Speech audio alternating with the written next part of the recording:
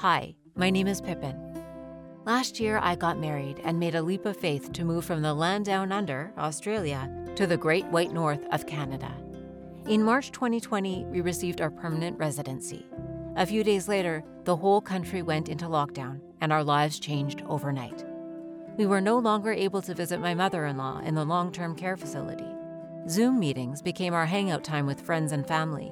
New job was cut short as our clients suffered financially, and masks became my new makeup that I'd put on before I left the house. I am grateful for the kindness shown by others. Neighbors and friends regularly stopping by for chats and birthday messages left in chalk on our driveway. As we slowed down, we started to evaluate what was most important in life. Now I spend more quality time with my family. We count our blessings and marvel at the beauty of small things.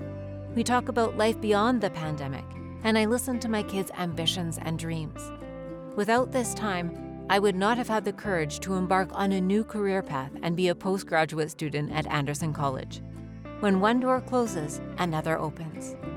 The opportunities are there when we have the courage to look beyond our fears.